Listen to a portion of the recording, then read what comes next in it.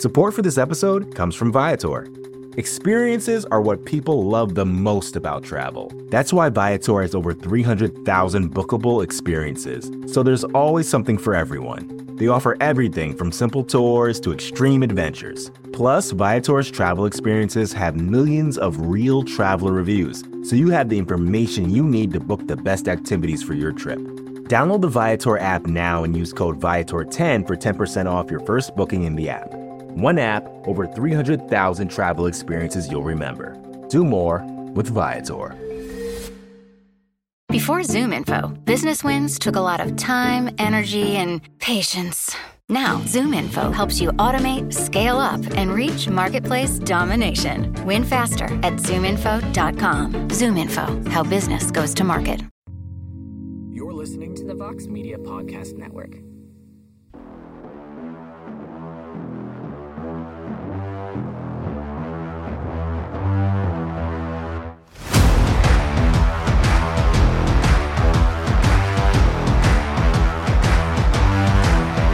Well, hello there, everybody, and welcome to a brand new and spooky edition of On to the Next One. It is Halloween as we record this episode, and unlike those dopes in Haddonfield, Illinois, trying to avoid the wrath of Michael Myers, we are not going to run towards the heat and do the bare minimum.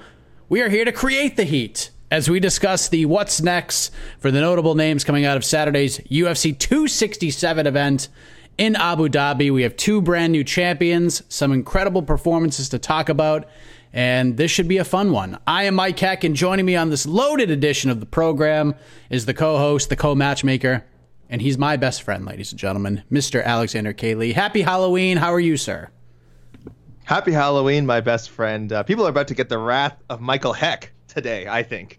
Forget the wrath of Michael Myers. That is nothing compared to the wrath of Michael Heck, which is rarely seen.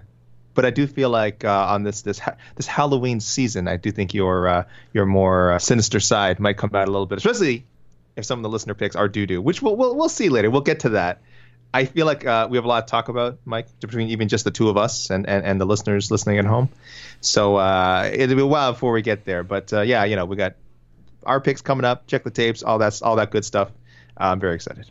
I do have some things to say to MMA fans, to people who have criticized me over a certain fighter, and I will address that later on in the program with some vigor. But sure. We do have a lot to discuss, a lot to get into. Let's get right into this thing. Let's first talk about Glover Teixeira doing the damn thing, pulling off the big upset. He dominates, submits Jan Blachowicz to become the UFC light heavyweight champion just days after his 42nd birthday. Incredible story, inspiration to the max. I mean, how can you not love this, AK? And it seems pretty obvious that Teixeira will fight Yuri Prochazka next, which is a much more interesting matchup than a lot of people make it out to be at this point. But AK, Glover Teixeira got a lot of people to wake up a little earlier this morning to go for a run or go to the gym or take one step towards accomplishing their dreams after what he did on Saturday. Did he not? I think Teddy Atlas said it best. I just saw this and just retweeted it myself. He said, never underestimate a man's last chance in response as a reaction to Glover winning. What a great quote. So true. We've seen a lot of fighters make this sort of quote unquote last run, and it doesn't end like this. But man, he's done all the right things. I said last night that this guy was promised nothing after his first UFC title run. There was no guarantees from the UFC he would ever get another shot. There was definitely moments where he was matched up where it looked like they're using his name to build up other people. But then he just kept winning. He just kept winning and winning and winning and piling up wins till it was undeniable. He didn't complain when Israel Adesanya got the title shot over him. I'm sure he might have made some comments, but nothing. Wasn't stomping his feet. He's just like, okay, I'll win another fight, and then I'll take on the winner of that one. And sure enough, he got a shot with Jan. And I picked Blachowicz to win for once, and of course was wrong. So there you go. I just can't pick a fight right with this guy. But even in my write-up, I said it's almost like a heavyweight fight. Like whoever gets their game off first is going to win. Clearly, it was Glover Teixeira who got his grappling off first, and that was it. That was the game. So great performance of Glover. I don't want to deviate from the Yuri Prochazka fight. I think we talked about it a bit on the post show on Saturday that a lot of stuff could happen depending how long guys are planning to stay out and all that. But if we're doing the matchmaking, and I think it's reasonable to assume that Teixeira might not be. He says he wants to be out till May. He might come back earlier. The UFC can talk him into it. So let's just go with him and Yuri. It's the right thing to do. I have no problem with him waiting till May either. No problem whatsoever. So if that's what happens, that's what happens. And I think that's some good gamesmanship by Glover Teixeira, because Yuri is probably ready to get in that cage and fight on Saturday. But Glover's like, nope. And you saw Yuri's face just drop. And I loved every moment of that, whether it was intentional or not. But while Teixeira's next fight seems to be in place, Jan Blachowicz, no longer the light heavyweight champion of the world. His story is incredible in its own right, but he will not get an immediate rematch, it appears. He'll need to work his way back, and he obviously has the ability and the legendary Polish power to do exactly that. So that road begins now, AK, but what's the first stop for Mr. Jan Blachowicz? Mike, I'm putting aside two other thoughts I've had for a while. I'm going to go with Jan Blachowicz and Thiago Santos rematch. I think it's time. I'd love to see those two fight again. Santos, of course, won the first time, which is why people have wanted to see him work his way back to a title shot. He hasn't quite been able to do that. Now it doesn't matter. Blachowicz is coming off a loss. Thiago Santos, I think you can match them up. I'd love to see that fight again. I have been championing Thiago Santos versus Dominic Reyes for a while. I feel like Reyes, he said he's going to be back early 2022, but I also it's to rest his brain. And we don't know how long that's going to take. And we've said he should take all the time he needs. So I'm just kind of leaving him out of the picture for now. So I'm moving Thiago Santos onto the Blachowicz matchup. I was this close to just being lazy and saying, well, match up him and Ankalaev, both winners on the same card. I don't quite want to put Jan in that situation yet, where he just is, quote unquote, like a stepping stone for Ankalaev to get a title shot. I'm not there yet. I'm not there yet with Jan. So let's go for a fun fight, a rematch that, a fun fight. It might not go Blachowicz's way. Like I said, he lost the first one pretty convincingly. So him and Santos too. Okay, so I changed my mind with this one. I was quote unquote lazy with this. It was gotta go Ankalaev, but last night I thought about it. I put puzzle pieces together. I took some time, and I think I figured this all out. AK, I think I put the light heavyweight division together outside of the title fight. I was going to throw Ankalaev in the spot after that performance because I'd like to see him just get a step up and see how he does, but I pivoted a bit. So I'm basically going to give away two of my picks in one shot here. I went with Ankalaev against Anthony Smith. I think it's a good fight, a good test for Anthony Smith, good name for Ankalaev. I think time frames will also match up quite nicely, which means for Blachowicz, I'm going with Alexander Rakic. I think he has earned that fight. Okay. Ankalaev is only 29 years old. He'll get his number one contender fight in 2022. If he beats Anthony Smith, he's got time. No need to throw him in there with Jan.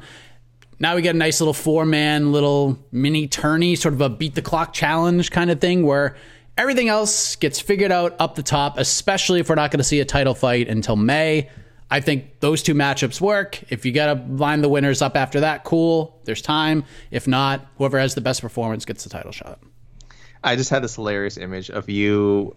The kids are in bed, up late Saturday night. Maybe you woke up. Maybe you woke up with a stir.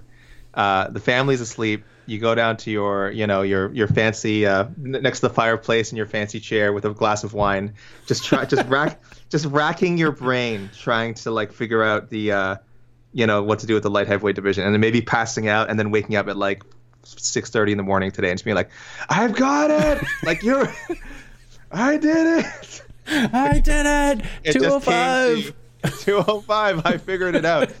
I think we can talk about Ankalaev now. I also went with Anthony Smith. I think we're on the same wavelength there. I think I might have also woke it up at 6. I think we had at the same time. Yeah, it was amazing. That's how it happened. Anthony Smith. A lot of us have been saying the Smith-Rakic rematch should happen. And guess what? I'm hedging. I'm picking Anthony Smith as my official pick. But since Smith-Rakic isn't even official yet, it's not even reported or anything. If that happens, the winner of that fight, I think, should fight Ankalaev. And now I know people will say, Alex, you're hedging. We're not allowed to hedge on to the next one. Where are you allowed to hedge? And there's another rule. We like to introduce a lot of rules here. This rule is I'm me. which means I can do whatever I want. So if either of those, so if Ankalaev ends up getting Anthony Smith or Smith fights Rakic and he gets the winner of that fight, whether it be Smith or Rakic, I'm getting a point either way. So there you go. That's wow. New rule, guys. If you're me, you can do stuff like this. So for anyone that's me, enjoy. It really is Halloween. Halloween. Look at this, AK. A little bit of a heel turn here. I like it. Not at all. These are rules. It's all within the rules. And rules rule. After rules all, rule. Petr Yan, AK, looked tremendous against Corey Sandhagen. What a fight that was for the interim bantamweight title. One of the best of the year. We've been treated some good ones over the last couple of weeks. Marvin Vettori, Paulo Costa, one of the best of the year. This was one of the best of the year for sure. Yan just a couple steps ahead. Landed the bigger shots throughout the fight. I had him winning the last 4 rounds, along with the judges sitting cage side. Again, it's sort of obvious. Aljamain Sterling, unification bout. We'll love to see that fight in February. Co-main event to Adesanya Whitaker 2. If that ends up being made official, which all signs are pointing to that being a thing. Anything to add to the great showing from Mr. No Mercy, or as Aljamain Sterling likes to put it, his child's great fight last night? Wonderful performance from Petr Yan. We'll talk about this more on the rankings show later this week, Mike, but I am going to I think people know by now I'm one of the people who has been sort of championing Aljamain Sterling as the sort of rightful number 1 bantamweight. We are split in the MMA fighting rankings. I think 4 for Aljo, 4 for Yan. I don't know if anyone's going to stick with Aljo after this. I know I won't, and I'll explain why. Well, like what's different on Wednesday. So there's a little teaser for our ranking show this week, but I will go with Yan. Amazing performance, and Corey Sandhagen. I think our old MMA fighting colleague Dave Doyle put it up best, saying Corey might be in that Joseph Benavidez category. Is an amazingly skilled fighter, very good character, seems like a really good dude, and he just happens to be in the situation where he's not as good as Petr Yan, and he's not as good as Aljamain Sterling. So, but we'll see. We just saw Glover Teixeira win the title, so who knows? So yeah, I'm totally down with that. My only thing was, and I'll pick up on something you talked about in the post-fight show. If I'm Yan, I don't wait for Sterling. If some other fight comes up, if for some reason Sterling cannot come back as expected, his timeline from injury gets pushed back, take another fight, Yan. That Sterling fight will be there somewhere down the road. Fight one of these other guys, Rob Font, Aldo, Merab, even if that comes up, I don't know. Just any of the again, the Aldo rematch will be fine. He deserves a title shot more if he beats Rob Font than he did the first time. So no problem him running it back with Yan so soon. But yeah, just don't wait. That's really my prediction. Yeah, I don't think he's going to have to wait that long. It just seemed like Sterling just needed a couple more months and he would have been fine to fight. I felt like Sterling was, I'm not going to say forced into October 30th, but I think he was kind of forced into saying yes to October 30th. But it is what it is. Yan Sterling, like I said, if they do that in February, that's fine. That's, 4 months from right now? Less than 4 months by the time that card happens. So, yeah, I'm in. That's the way to go. Corey Sandhagen, like you said, I mean, he took a huge risk here, in my opinion. That was one of the points I kept trying to make. Like, good for Sandhagen. He gets a title shot, but he's taking a big, big risk here. And, of course, the reward, worth it, in my opinion, had he won. He looked really good. The fight was sensational. He's just so good. And I was going to mention the Dave Doyle tweet as well before you mentioned it, but now he's lost 2 straight, AK, officially. People say everyone seems to have thought he beat TJ Dillashaw, but in the record books, it's a loss. He's 2-3 in his last 5, and this division continues to get deeper. More contenders are emerging. Juice was worth the squeeze with the win. Tough times with the loss, getting back to where he wants to be, regardless of him doing the UFC a favor and saving this fight. So with that, AK, it's got to be Sandhagen versus Merab Dvalishvili. That is my pick. Risk reward. Juice worth the squeeze, but with the loss, you take a big step back. Regardless of how good you compete and how good you are, Merab Dvalishvili is the number 6 ranked guy in the world right now. A lot of these other guys are already booked. The highest ranked guy that is not currently on the books outside of the champion is Merab. You got to do this fight. You got to do it. Yeah. That was a very popular listener pick, for sure. We'll touch upon this concept more in a second, actually, probably with our next matchup we're going to do. But this might be the time to catch Merab. Merab, obviously an insane wrestler, maybe the best wrestler at 135. Striking, not refined yet. He definitely has the ability. He's very willing to stand and throw. But in a stand-up fight right now, like if you match them up, my prediction would be if Sandhagen keeps the fight standing, Sandhagen wins the fight. A year from now, who knows? Merab adds that stand-up skill set and to complement his wrestling might be a different story. So yeah, I'll go. I like that. It wasn't my first choice because I don't know. I just feel like maybe because I think Merab's just going to run through this division soon, and I don't want to put Corey through that after such a great fight. But for sure, I could see it happening. I went with the Font Aldo loser, December 4th. I think that could be a good matchup for Corey.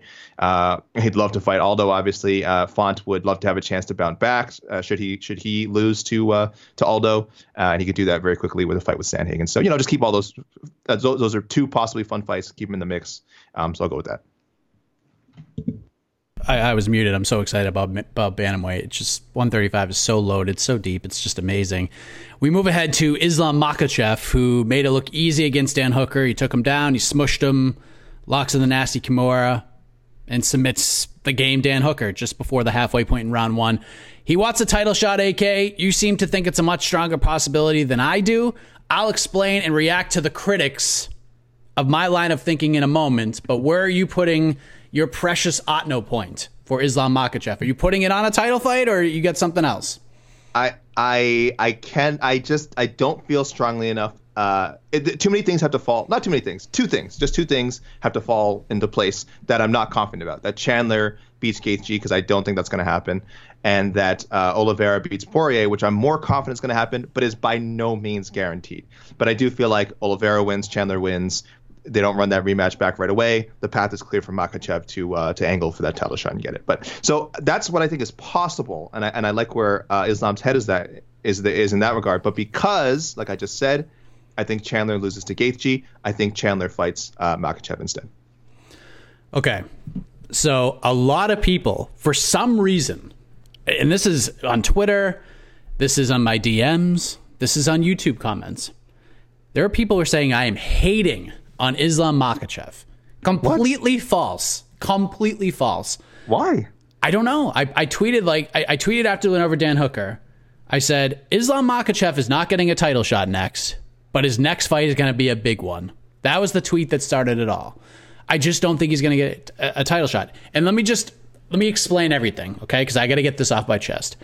I've said many times on this show and on other shows that Islam Makhachev very well could be the best lightweight in the world right now. He might go and fight for the title right now, tomorrow, and win. Very possible. But here's the thing, my friends. As AK can attest to, for now, this is the 65th episode of On to the Next One. One of my jobs with this website is to play matchmaker. I can make opinions, which I did. I just made one. Islam might be the best lightweight in the world. But I approach matchmaking with what I think will happen, how I think the UFC will fill in the blanks. Now go back and watch the post-fight press conference with Dana White, ladies and gentlemen. Did it seem like he was ready to have Islam jump the line and fight for a title in his next fight? It sure didn't seem like it. He didn't jump the gun. He didn't say anything. He was just very blah about it. Like, Islam's good, he's a great fighter, but he's not ready to make that choice just yet. They want to keep building him up, and I don't blame them. Beating Dan Hooker on short notice, as impressive as that performance was, nobody was surprised by that. This wasn't like a holy moly, this came out of nowhere. He was a 6-1 favorite in that fight. I'm not taking anything away from the performance because it was dominant, and that's what you need to do in these situations if you're Islam Makhachev. We got Gaethje Chandler coming up this week. If Justin Gaethje wins, he's fighting for the belt. Islam could have knocked Dan Hooker out in 4 seconds. Didn't change that fact at all. No doubt about it. Gaethje wins. He's fighting for the title. Chandler wins. You can take him out of the equation all you want. He's in the conversation. Whether Oliveira wins or not, in my opinion, Chandler is in the discussion. And if Poirier wins, they will absolutely make Poirier Chandler for the title. And speaking of Chandler, here's one point people keep bringing up. A lot of people saying, well, Michael Chandler beat Dan Hooker and he got a title shot. Let's be clear. Michael Chandler was not the first choice. He might not even been the second or third choice. Dustin Poirier was the first choice. He went to fight Conor, wisely, I might add. And they went with Oliveira and Chandler because that's what was left. That was left. Those are the two best options. Gaethje had to have been in that discussion. Apparently he didn't take it. Chandler said yes to a lot of opportunities along the way, including fighting Charles Oliveira 2 weeks after beating Dan Hooker. Fight didn't happen. Chandler said yes, planted seeds, got the title shot. UFC remembered that. Makhachev said, let me fight in December. Number one contender fight if I don't get a title shot. I completely agree with that. This is what the man said himself. Do Makhachev versus a man who everyone seems to forget about right now. Beneil Dariush. No one's saying Beneil's name. Who right around the same time he became a father, destroyed Tony Ferguson, who was a top 5 guy. And at the time, that was his 7th straight win. Guess who else had 7 straight wins at the exact same point? Islam Makhachev. Now, Islam has gone on to fight Thiago Moises and Dan Hooker. It was supposed to be RDA both times. And that would have been a nice win on the resume. But what is wrong with giving Islam one of the things he actually wants? He wants a number one contender fight. Give him Dariush. If you want to fight in December, make that fight happen. Dariush has already expressed interest in fighting Islam in December. It's there. He said the words. Go get a top 5 win. Then it's a no-doubter. It's no longer, well, he needs this guy to win and this guy to lose and this needs to happen, this needs to happen. No matter what happens, if he goes out there and beats Beneil Dariush in his next fight, he is next. How is that hating on Islam Makhachev? I don't get it. I said this man might be the champion. He might be the best 155-pounder in the world, but because I didn't anoint him the number one contender, I'm hating on him? You people suck sometimes. You people suck sometimes. Okay, all right, okay, Mike. All right. I'm just kidding. I love you all, but seriously, you do kind of suck sometimes. That was a serious mic check, an early mic check. I think we need to clip that. Like, we don't really clip things from our podcast, which we should, because I think we drop just look like a sonic gold constantly. And again, our listeners are smart. The MMA fighting readership is smart. They know to just listen to the whole show. But for people who might not know about the show, I think you got it timestamped. I know you've got your fancy screen set up there. Timestamp this mic check, and I think we got to put this out there. That was serious. Crazy. I think I'm right on the money. That was a public service announcement. PSA. You helped people there. People are like, oh, Mike's just like being defensive. No. You helped those people who came at you. You just did them a favor. You're welcome, world. Timestamp it. Tweet it. I will tweet it. I will retweet it. Deep breath. People need to know. You made it very clear. No, you made it very clear. I think Islam Makhachev is a terrific fighter. Terrific fighter. Yes. He will be a world champion. No doubt about it. But let's build him up a little bit more. Give him one more win. Give him a top 5 guy. He doesn't have the sizzle of some of these other guys. He just doesn't. He's so good, but he just doesn't have that sizzle that, I have to watch this guy fight. Like, it's just not quite there yet to the casual viewer. And that's all. That's all I'm saying. We move ahead to Alexander Volkov. Gets back in the win column. Defeated Marcin Tybura. The streak is over. It was a fight, like my illustrious co-host would say. It's not one we'll be remembering from this card, but AK Volkov's in a tough spot right now. Not a lot of opportunity for movement, no matter what happens. I mean, maybe the winner or loser of Derek Lewis versus Chris Daukaus, maybe, but I'm just going to go with Jairzinho Rozenstruik. He's there. They're right next to each other in the kind of official rankings, the ones that matter, but not really. Not like the MMA Fighting Global rankings, but yeah, that's fine. I'll go with that. They are also right next to each other in our rankings. Volkov Perfect. at 6, Jairzinho at 7. I don't think that's going to change much. We will have new rankings coming out this week. I think Volkov just held on to his spot by beating Tybura. He was already 2 spots ahead of Tybura, so I think he just holds on to his spot. He's not moving up into the top 5 or anything with that kind of win. So, yeah, like you said, it was a fight. It was a win. And this is a matchup. Volkov versus Jairzinho. There's not a lot to say about it. And again, this is great. Look, Volkov's a great heavyweight. I mean, it's cool. There's something appealing about seeing a guy just cranking away and just keeps racking up wins. This was win number 34 in his career. And in the UFC, this is win number, number 8. 8-3 in the UFC. So this guy's he's a good fighter. He may never challenge for the world title, but that's again, and the same goes for Marcin Tybura. These guys may never challenge for the world title, but at heavyweight, you can hang around a long time. If you're healthy, you don't get injured. Even if you do get injured a lot, Alistair Overeem's been knocked out like 10 times. You can have a great career. So tip of the cap to Alexander Volkov. I know we don't mean to diminish his latest win, but yeah, maybe not one of the bigger storylines at UFC 267. Yeah, I think Tybura is better than a lot of people thought he was, and Volkov even said the same. He was better on the feet than I thought he was going to be.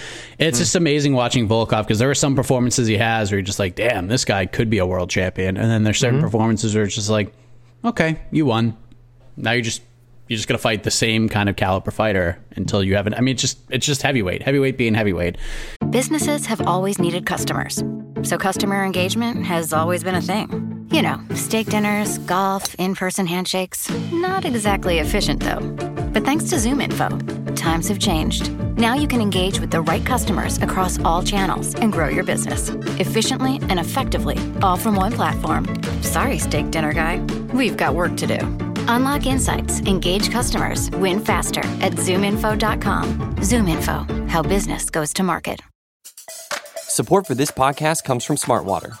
Life moves pretty fast. Are you drinking water that can keep up? Smartwater Alkaline has everything you need to stay hydrated, no matter where your day takes you. Whether you're pitching a tent or your next big idea, Smartwater Alkaline can help you perform your best. It delivers a pure, crisp taste that makes it the perfect chaser after a big workout. Elevate how you hydrate and pick up a Smartwater Alkaline today. To learn more, visit drinksmartwater.com. As we head to the main event of the evening, AK, Khamzat Chimaev. I mean, this was, and I don't know how you feel about this, this was one of the most memorable performances ever in my eyes. Like, just everything that happened, the swagger, the walk up to the octagon, the lift off, the talking to Dana while he's got the man hoisted in the air, slams him down, just the one-way traffic of it all, and then just putting Li Jingliang to sleep like that. He goes out and answers all of the questions and then some. The weight cut thing still kind of hangs over him after Friday, but good grief, man. That was incredible. And there's just so many options, so many fun fights, so many interesting steps that this man can take. Where did you land? Where are you going with this one? First, let me say, I'm afraid of repeating myself because I feel like what I'm about to say is the exact same thing I said when he knocked out Gerald Meerschaert last September. And that's that there are fighters who are given these sort of moments, and every time you're able to step up to these moments, it raises your esteem in the eyes of the fans by like an incalculable amount. This is the Conor McGregor story. You know, this is like every time he was given some challenge, love him or hate him, man, he knocked out Chad Mendes. He knocked out Jose Aldo in 13 seconds. He knocks out Eddie Alvarez at Madison Square Garden. Every time he was hyped up, he either matched or surpassed the hype. And that's where Khamzat is right now. Not on the level of a Conor McGregor, obviously. But I mean, you talk about people getting intrigued when it's like, oh, this guy's taking a second fight in 10 days on Fight Island. Oh, how good could he be? Smokes that guy. Now he's fighting Gerald Meerschaert, a guy with 3 times as much experience he has at middleweight. Probably has some size on him. Maybe not. I mean, Khamzat's pretty big. Knocks him out at 17 seconds. And now comes off a year-long break. He's got a bout of COVID. He's facing a guy who's ranked in the UFC's top 15. How dominant is he really going to be? This is probably where he slips on the proverbial banana peel, right? Destroys Li Jingliang. Destroys him. There's no nice way of putting it. He crushed him. So where did I go with this? Gosh. I'll just, again, this is something I've been saying. I think he fights Kamaru Usman. I think Usman beats Colby.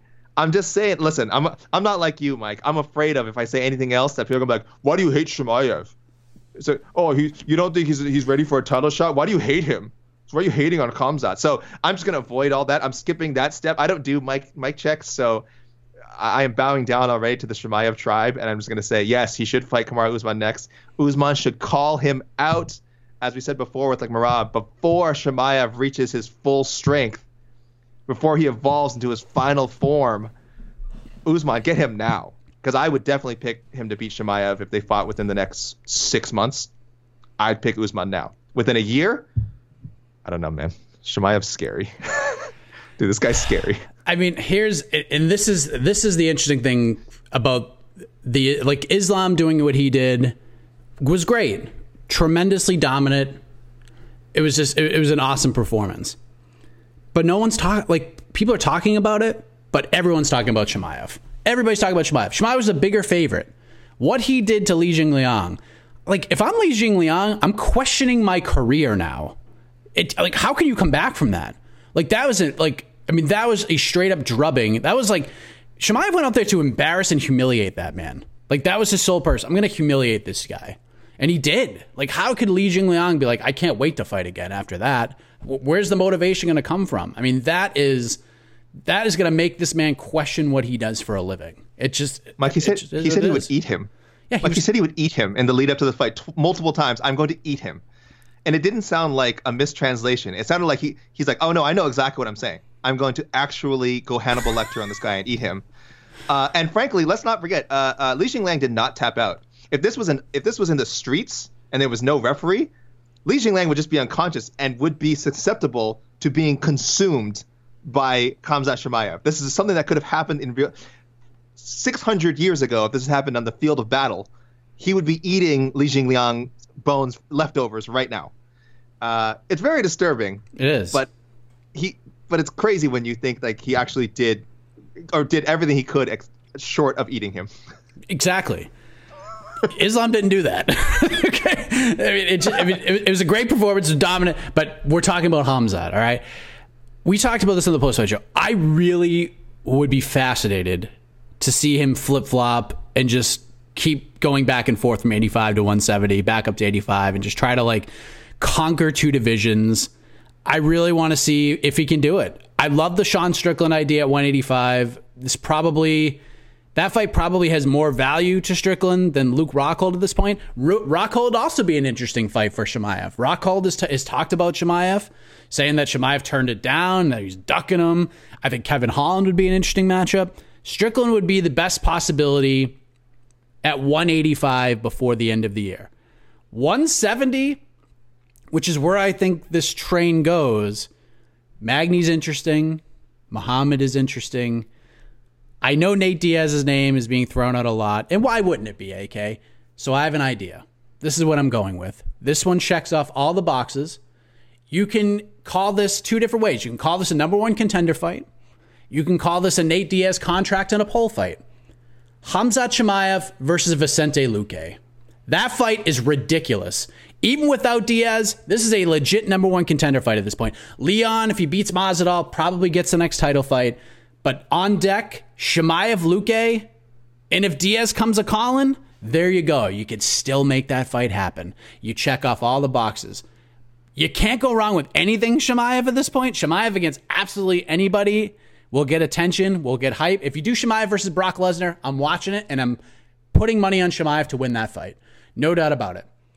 Chimaev Luque is awesome. I love that fight. He called, apparently, he said, Dana White said he was saying he could beat Brock Lesnar, so. I think he can beat Brock Lesnar. Jeez Louise. Yeah, I love the Luque idea. That I would say, like, oh, please make that fight a fight night main event. You really don't need 5 rounds. That fight has about zero. I know we say this all the time. Oh, Lewis and Ngannou. Make it a 1-round fight. Just make it a 1-round fight. Give him 5 minutes to see what happens. Yeah, let them know to like, oh, if there's not, don't worry about saving cardio or anything. Just go nuts on each other for 5 minutes. Yeah, exactly. That would. But even if you didn't, man, that would be my next in the line of like, there's no way this goes to a finish fights. Like that would be insane. So many fun options, and there's a lot of fun options for the wild card round. We're going to select one fighter we have not match made for yet, and we'll match make for him right now. So AK, kick us off. UFC 267 wild card selection. Who you got? Yeah, there was a lot of great picks from the prelims. Amanda Ribas looked awesome against Virna Jandiroba.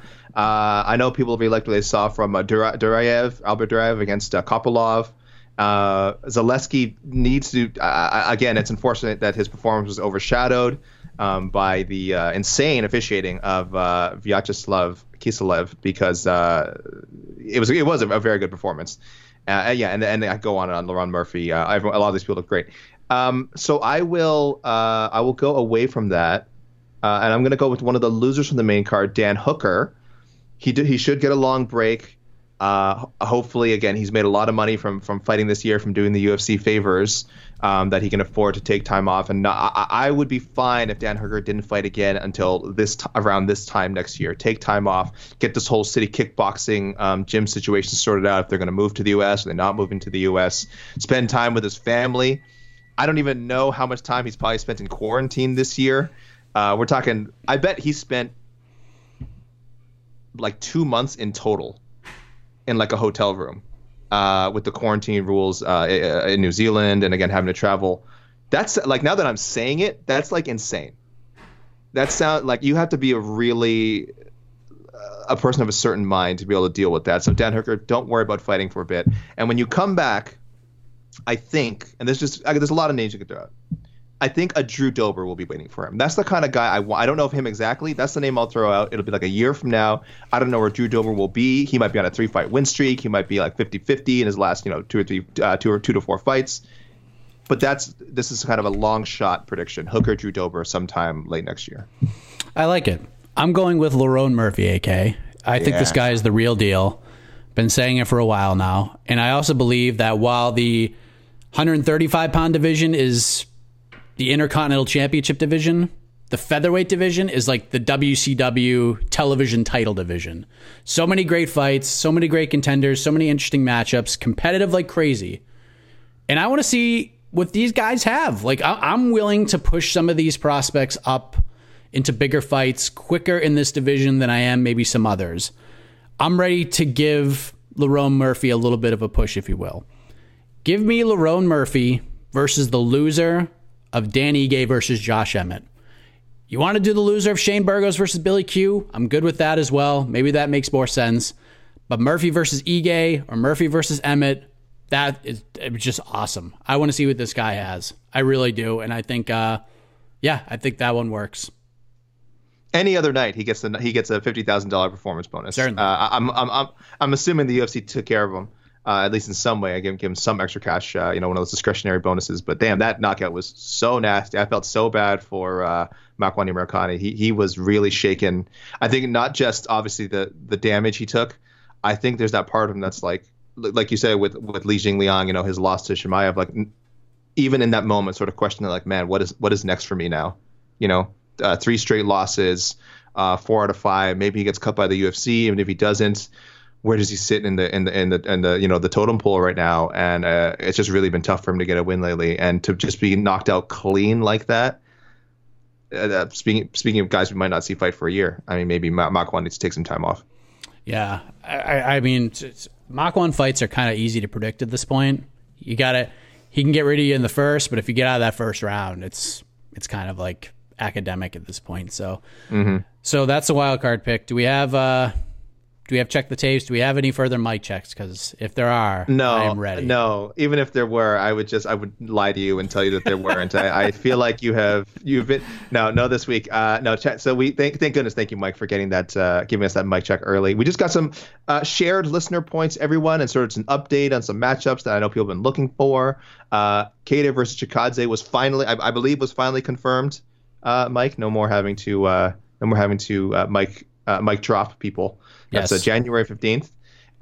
We haven't confirmed this one yet, but I do believe, and I'm pretty sure this will happen, Brian Battle versus Tresean Gore, which was supposed to be the Tough 28 finale. It does look like they will meet on February 5th. And Alexander Hernandez is fighting Moicano, right? Yes. Yes, that's right. UFC 271 February 12th. So these are all bouts that people called for as a group. So share your point, everyone. Good job on sniffing those ones out. There we go. This episode is brought to you by Hyperice, the leader in advanced warm-up and recovery technology. They have tons of innovative products, like Venom-heated wearables to help soothe sore back muscles, Normatec compression boots to speed up recovery and increase circulation, and Hypervolt massage guns to improve mobility. Loved by athletes like Naomi Osaka and Erling Haaland. Try them yourself. Get 10% off your order with the code MOVE at Hyperice.com. Does Monday at the office feel like a storm? Not with Microsoft Copilot. That feeling when Copilot gets everyone up to speed instantly? It's sunny again.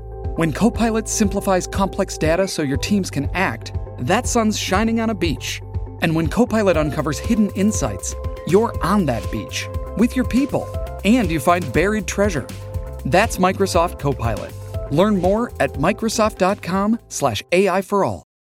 Shall we head to the peeps? And I'm sure the disclaimer has grown a little bit. It has grown a little bit. Again, I'll add things to take away from things. I mean, I think at some point people get the point. But guys, for the most part, we're going to mention winners unless they're in the main event or title fight. So in this case, you're going to hear a lot of names, a lot of Blachowicz, a lot of Sandhagen. Categories rule is really what applies for no points. You're really only going to get a solo point, obviously, if you were the only one to think of that matchup. You may have just made a mistake, guys. Weight class, they might have fought already recently. They might be injured, released, fighter could already booked, etc. If you are going to, I need to know, if you don't put like a 2 or something next to 2 people who have already fought, I'm going to assume you didn't remember they fought. Generally. Sometimes I'll give some people the benefit of the doubt, but please try and remember if it is a rematch that you know it's a rematch. So I don't think you've just made a mistake. Stop sending in pics for Tim Means for now, guys. Hashtag lobby for Robbie. I'm sorry. There were none this week, but I just want to remind people. Umar Nurmagomedov, guys, he fights in the UFC's bantamweight division. Usman Nurmagomedov is in the Bellator welterweight division. So let's get that one clear. We had someone apologizing for last week. So I just want to make sure this doesn't happen going forward. I'm going to keep that one in the disclaimer for at least, I think, a few weeks. That's funny. Hopefully people will learn. And then, of course, guys, your pick might just be doo-doo. And we don't want to read it. So look inward. If you're like, why didn't my pick get read? Look inward and you'll find the answer. Touche. So before we get into the actual matchmaking from the peeps, I do want to address this because we talked about it on the post-fight show. This is a horrifying memory of yesterday's card. Here's Garrett Trammell, who chimes in from time to time. Sometimes he has some BTL questions and things like that. Will you discuss some kind of fight-stopping button? I think if the head referee is outraged like Marc Goddard was, he should be able to stop the fight. He should be able to overrule the ref in the cage. I love MMA, but that was brutal, and I see why some people are so turned off by the sport. Of course, he's talking about the fight between Elizeu Zaleski dos Santos and Benoit Saint-Denis. Things got ugly. I thought we saw a 10-7 round yesterday. Poor Benoit Saint-Denis just getting lit up like a Christmas tree, multiple Christmas trees, over and over again. The guy could barely stand, walk, or breathe, and he's just getting punched over and over again, like 80 times in a row. Referee is just standing there. Not only does he not stop it, but he doesn't even look like he's even close to stopping it. He is ready to watch a body drop in the cage in just such a savage way, and not in a good savage way. This was bad. This is really bad. Fortunately, the UFC pulled him from the rest of the card. The commission said, nope, we're not letting you go on and referee any more fights. But what are your thoughts on this? Maybe America's Got Talent, Canada's Got Talent fight stopping button where like a referee can sit cage side. If he feels like the referee in the cage is not doing his job, he can just go push the buzzer down. That's a no for me, dog. This is who's this? Garrett Trammell. Yep. Garrett, I like the idea. Obviously, I don't think they would do it. I think it would kind of undermine sort of the system that they're trying to do here. But I don't mind the idea. When you mentioned, I wasn't thinking reality show, Mike. I was thinking more like a driving instructor. They got the brake on their side. It's like the special car with the driving instructor brake. That'd be crazy. Like a Goddard button or whatever other veteran referee. Maybe Mark Ratner could be in charge of it too. I don't know. But yeah, they were saying, I think on the broadcast, that they could see Mark Goddard. He looked visibly, like, clearly upset. We know later in the evening that I think it wasn't Mark Goddard, but I'm sure he consulted Mark Ratner, and it was Mark Ratner who made the call with the UFC kind of acting as their own commissioner in Abu Dhabi, made the call to take referee Kiselev out of the equation. He was supposed to do the Ankalaev Uzdemir fight. So he missed out on doing a main card pay-per-view bout, which is a good thing. He clearly, I don't know, clearly just was incompetent on this evening. So, it would be very funny and possibly helpful if there could be an outside influence that could make these calls when the referee is out of pocket like that. So it's a cool suggestion. Yes. Now we go to the matchmaking. Poppy_Bryant said, I had to ref some hockey this week, late nights to make some cash, but could not miss this pay-per-view. Keep up the great work, guys, on this and all the other podcasts. By the way, Mike, can you get Javid Basharat on We Got Next? That would be awesome.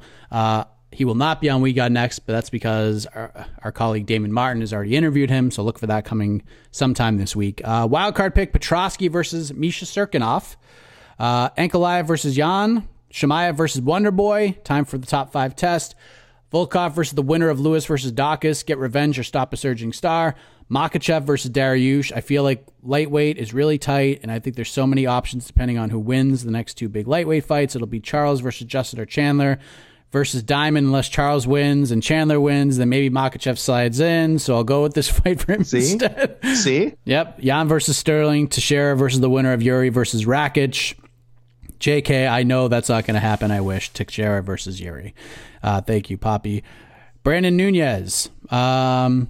He wanted to check the tapes. Pretty sure it's a shared point, but the matchup is Topuria versus Mofsar. Sent it July 11th. That is true. Nunez likes Murphy versus Sodiq Yusuff. I believe Yusuff has a fight booked. Maybe he doesn't. I have to look. I don't think he does. I will look at it. I don't think he does. I don't mind that one. Hebus versus the winner of Lemos versus Nunez. Ankalaev versus Craig 2 if Gus doesn't fight. Hamzat versus Gilbert Burns. Islam versus Dariush. Jan versus Volkan. Glover versus Yuri. What a juicy fight. Yes, that is a very interesting fight. What is this? Yusuff is single and ready to mingle. What did he do? Hold on. Forward formatting thing. All right. M. Ruffles. Holy cow. All right. Contender Series. Yes. He's your. We said this a lot. He's your problem now. And I say problem the fondest way. Yeah. He sends in these beautiful looking spreadsheets. And Mike, by all means, go for it. All right, let's go for it. Contender Series. Manuel Torres versus Kevin Kroom. Karine Silva versus Mandy Boehm. Javid Basharat versus Zivia Lazishvili. Christian Quinones versus Johnny Munoz. Gadzi Omar Gadzhiev versus Deron Wynn.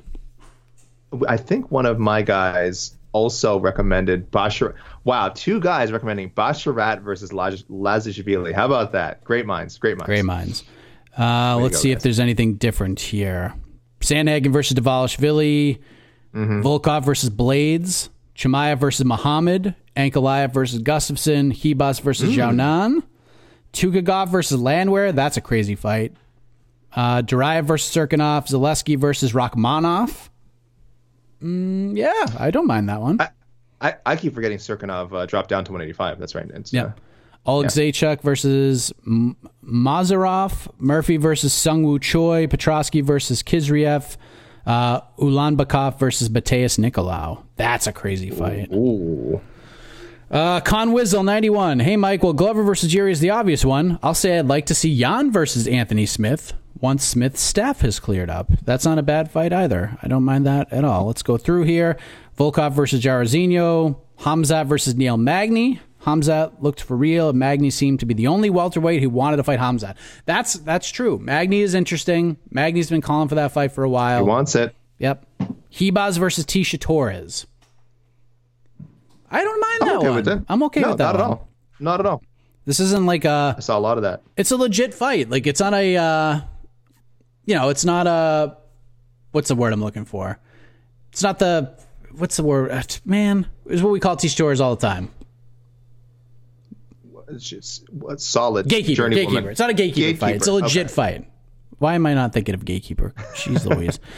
What's up? Casey Ryan. What's up, Mike and AK? Thanks a lot for the birthday wishes last week. My picks, although it was nice watching those two old men battle for the belt, the obliterating force known as Yuri is coming. If Glover is smart, he'll retire before the match is made. I could not disagree with that point anymore. I think Glover's got a really good shot at winning that fight. I've heard people say it. For Islam, fight with Dariush for the next shot is the only thing that makes sense. What else we got? Also, I think Dan should go to 170. Dan Hooker, pronouns, pal. It seems his ceiling is capped at lightweight. There's fun fights for him at welterweight. He's also a tall guy, so he wouldn't give up much size. Maybe Dan Hooker versus D-Rod. Remember when he used to fight at featherweight? I know. I think I saw a suggestion for someone saying he should drop back to featherweight in these picks as well. Oh, God, no. So stay tuned for that. God, no. Hamzat back to Magny. Ankalaev, I'm going with Rakic. Smith recently said on Believing Me that he tore his knee, had surgery. Yuri's likely getting the next shot, so Rakic is the only one left unless you do Ankalaev versus John. So there we go. Kyle Smith. Hey, guys, let's have Ankalaev take on Santos. Another Hamzat versus Matt. Man, a lot of Magny love for this one, which is not surprising. Volkov versus Aspinall from Kyle Smith. Islam to fight the Chandler Gaethje winner if they don't give him Dariush. Jan versus Sandman was such fun. Glover finally getting the title. He's got Yuri in his near future. Absolutely. John Ray. I only work 4 Saturdays a year, and this is one, but I got to catch a couple. Hebaz versus Zhao Nan. Ankalaev versus Dominic Reyes. Another Chimaev Magny. This is Neil effing Magny. Dan Hooker versus Tony Ferguson. Another Sandhagen Marab. I feel like we're going to go down that road. Couple Finally managed to sort my rankings before the show airs. Here are the fights I would like to see. Petrosky versus Maximov. I like that fight a lot. That makes perfect sense. Murphy versus Barboza. Oleksiejczuk versus Menefield. Don't mind that. Ooh, Elizeu Zaleski, Dos Santos versus Michel Pereira, AK. Yeah. I saw that one. Tukagov versus Bryce Mitchell. Chimaev versus Luque. I'm with you. Jan versus Anthony Smith. Owen Carroll. Jan versus Anthony Smith. Holy moly. You guys are just bringing the thunder with these books. Got some books here. Ulanbekov versus Sumbaderji. Petrosky versus Jack Marshman. Oleksiejczuk versus Ryan Spann. Zaleski versus Randy Brown. Everybody flaming this ref. Oh, okay. Everybody flaming this ref, yet we're applauding when Max killed Calvin or complained when the ref stopped Sugar versus Moutinho. Some people like DC need to make their minds up. He laughs when Kattar is dying, but cries when someone else is hurt.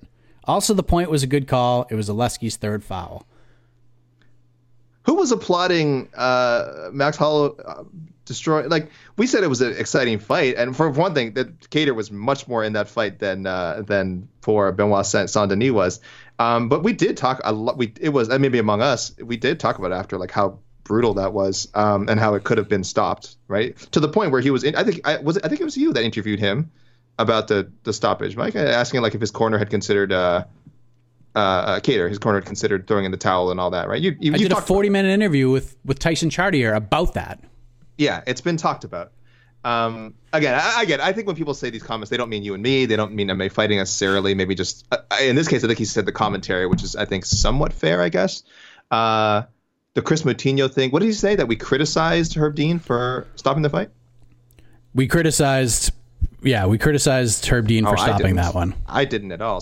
But some people did. So, okay, I get it. He's not talking about us specifically. I get the broader media. But I don't know. I think I always tell people when they make these like, why does the media do this? It's like, just maybe take a better account of who you're listening to, because you'll probably find arguments on both sides. You might just only be seeing one of them or being annoyed by one of them. But usually there's almost always a counter to, that perspective. Yeah. Herb Dean, at least with the Kattar thing, was like, do something. Throw a strike, defend yourself. Mm-hmm. And Kattar would like land a big right hand and would listen to him. This referee was just like, watching Dos Santos literally hit him 80 straight times unanswered and just dying. Like literally the cage is holding this man up. That's the only thing holding him up. It's not the same. Yeah, you can't compare the two. It's just not. Like Kattar knew where he was the entire time. And then the eye poke thing was hilarious too. Dude gets poked in the eye. Like it's I don't mind the point. I mean, I hated the point. I hated the point being taken away because it was like such an incidental. Like it barely grazed him. I didn't even think he landed it low. But yeah, dude, it's an eye poke. Guy literally. Benoit Saint-Denis says, "I literally can't see. I can't see." And I'm like, man, this dude's gonna get a DQ win or a no contest or something. But it would have just gone to the scorecards anyways. But. And they didn't even let the doctor come in to like look at him. He just goes, "Oh, okay. Can you see it all? Oh, a little. Okay, fight." What an idiot. Kiselev, when he took the point for the groin check, it was a real like, I'm in control of this fight. Don't worry, guys. Moment. I was like, I got this. I hear you. I hear you guys shouting at Case. I'm fine. I got it. Idiots. Duraev versus Jung Young Park. Zubaira versus Lerone Murphy, Ribas versus Torres, Ankalaev versus Santos. He's with you there. Chimaev versus Luque in a main event. Volkov versus Stipe Miocic, AK. Volkov versus Stipe. Yeah, no, I saw people saying like they need to see that fight happen, which is, I think that's a very smart fight for Stipe to take. I think, I'm sure he'd also look at it like, man, if I lose to Volkov, like, man, I might be done. But I think it's a very winnable fight for him. Yeah, I don't know. Maybe he doesn't see Volkov as being a big name, but for sure, that's a good matchup. Chris London, Hooker versus Fiziev, but Fiziev fighting Brad Riddell, so maybe afterwards, if Fiziev wins, you could do that. Volkov versus Romanov, that's a crazy fight. That'd be hey, you just want to fight against a top 10 guy, so we're gonna have you fight the most dangerous guy outside the top 15. Chabora versus Arlovsky, I don't mind that one. Chimaev Luque again. Jingliang versus Salikov. Ribas versus Jessica Andrade? Wow. All right. Hibas versus right, because we don't know if Jessica Andrade might return to 115. Yeah, that'd be interesting. Wow. All right. Tukhugov versus Sadiq Youssef, Juraev versus Abdurrahimov, Lauren Murphy versus Bryce Mitchell. I would like to see that fight. I don't think they'll do that so quickly though. Drew Hilty, good morning. Great morning of fights. Nice to eat breakfast and watch some fisticuffs. Let's see if we got anything new here. Islam jumps everyone, gets next title shot. Have Dariush fight Chandler Gaethje winner. All right. Hamzat versus Chiesa Brady winner. Keep building him, or if he's feeling wild, going up to take that Strickland fight. Ankalaev versus Rakic. Wildcard Macy Murphy in there with the top 15 guy. Murphy versus Barboza. I don't even know where we're at. We got a lot here. Holy cow. Ferguson. Yeah. I'm just going to read a few more, and then I'm going to turn it over to you because I don't want to. Do what you got to do, because I got a lot too. There's so many. If you need to read them, if you need to read a ton, because I'm going to have a lot as well. So.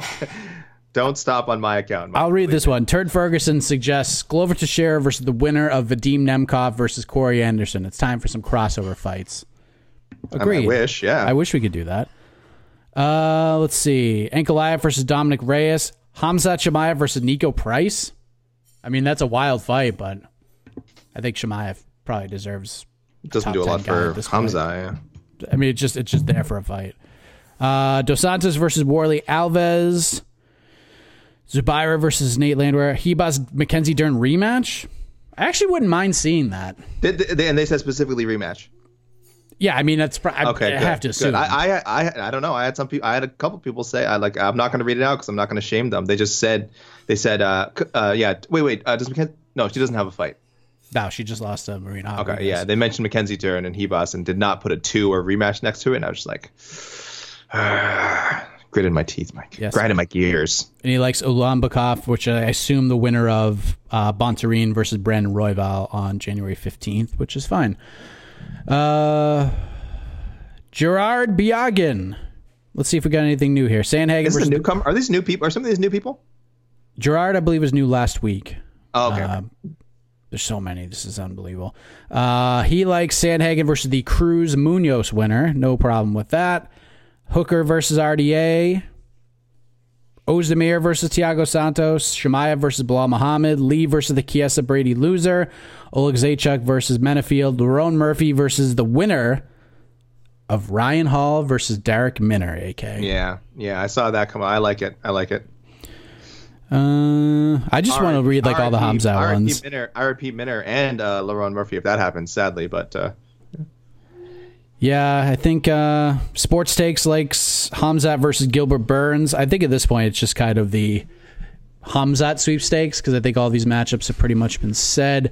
Francesco, our big fan from Italy. Sandhagen versus the loser of Aldo Font. Makhachev needs a top 5 before to go for the title. Volkov versus Miocic. Wildcards Murphy versus Feely. I don't mind that one. Petrosky versus G. Chirico. Zaleski versus Danny Hot Chocolate Roberts. Matt Ravelli, Ankalaev versus Paulo Costa. I think would be a great scrap. Perfect fight to see how Paulo stacks up at 205. Damn. That's fun. That'd be so... Oh, gosh. I don't like Costa's chances in that one. No, I don't either. That's why I like Costa versus Kuchalaba. Robbie Ryan, good day, gentlemen. Don't worry about us down under. Everything is okay. You can't believe what you see on the news. Okay. All right. Let's see. Glover versus Yuri. Yuri wins. Jones returns to 205 to fight Yuri. I don't see that happening. No.